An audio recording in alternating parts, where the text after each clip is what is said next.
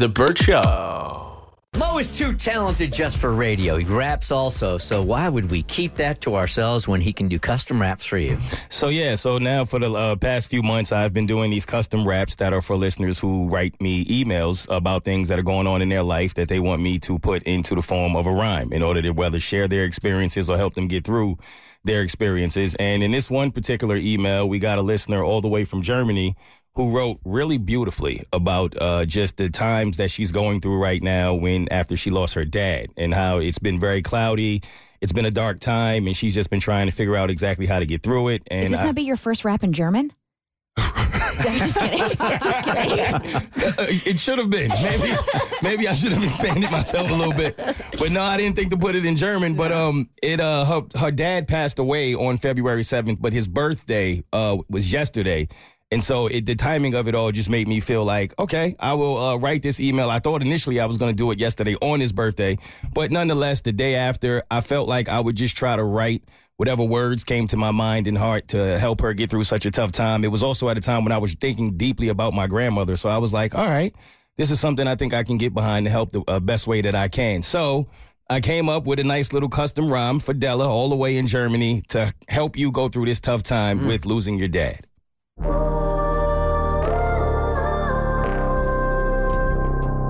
Check.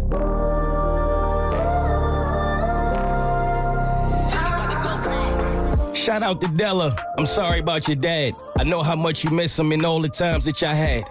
Going through your days, many of them leave you sad. I know that it's unfair and it probably makes you mad. Dealing with being here while he's moved up above. The pain that you feel is a testament to his love. Let the memories flash like scenes in your mind. His laughter, his smile, remember how he was kind. Taught you all those lessons, showed you what was wrong. And though he's gone, his spirit still lives on. Yeah, and he would want you to be strong. Though every day's a struggle, he'd want you to carry on.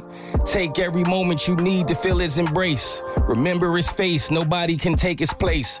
Think of all the times he loved you and kept you safe.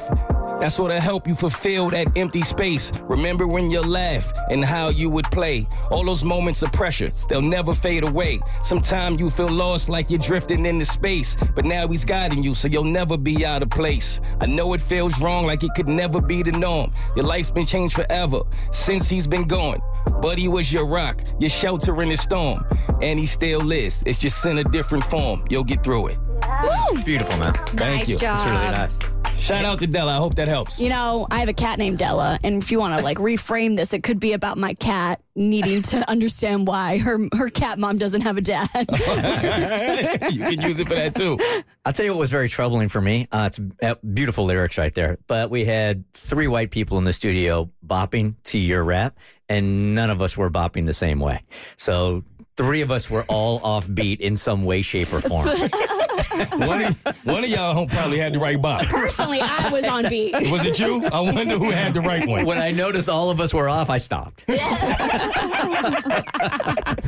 All right, so let's get Abigail on here. We need a follow-up. I think we were all of us gave the same advice, right? Because she had to choose between going to this work conference or also going to a funeral for her boyfriend's grandfather. And I think we all sort of hands down said, you got to go to the funeral, right? Yeah, it was unanimous across the board. We all said she had to go to the funeral. Hey, Abigail, just really quickly, can you give us the 30-second recap of what you said initially for those that didn't hear it? Of course, yeah. So last week I was really torn whether I should go to this work conference that I've worked really hard to build momentum for my career, or to stay in town to support my fiancé through the loss of his grandpa. They were really close. This conference was a big deal. I worked really hard, so I really just didn't know what the best option for my future was, and was looking for some advice. Okay, and I think we did go around the room and we're like, man, if this thing's serious right here, you know what? Your significant other is going to need you there during the darkest of times. This is what you should do here. Jobs come and go. So what'd you end up doing? Yeah, I listened to everyone. You guys were right. I went to the funeral. But when I told my boss that I couldn't go to the conference, he was very understanding, of course. But he was a little bit annoyed that I waited till the last minute, which I do understand. And I tried to explain that, I was torn. I waited till the last minute because I was actually planning to go to the conference, he was he was actually more annoyed that it wasn't like the obvious choice to stay and support. So it was kind of like a little bit of a lose-lose. Like, I feel like I lost some momentum for work, but also that he was a little bit judgy about my choices for even questioning it. So, but I stayed, and it was difficult, and I'm glad I was there. The coworker that got promoted is the girl that always is competitive, so that was a little bit tough. That stung.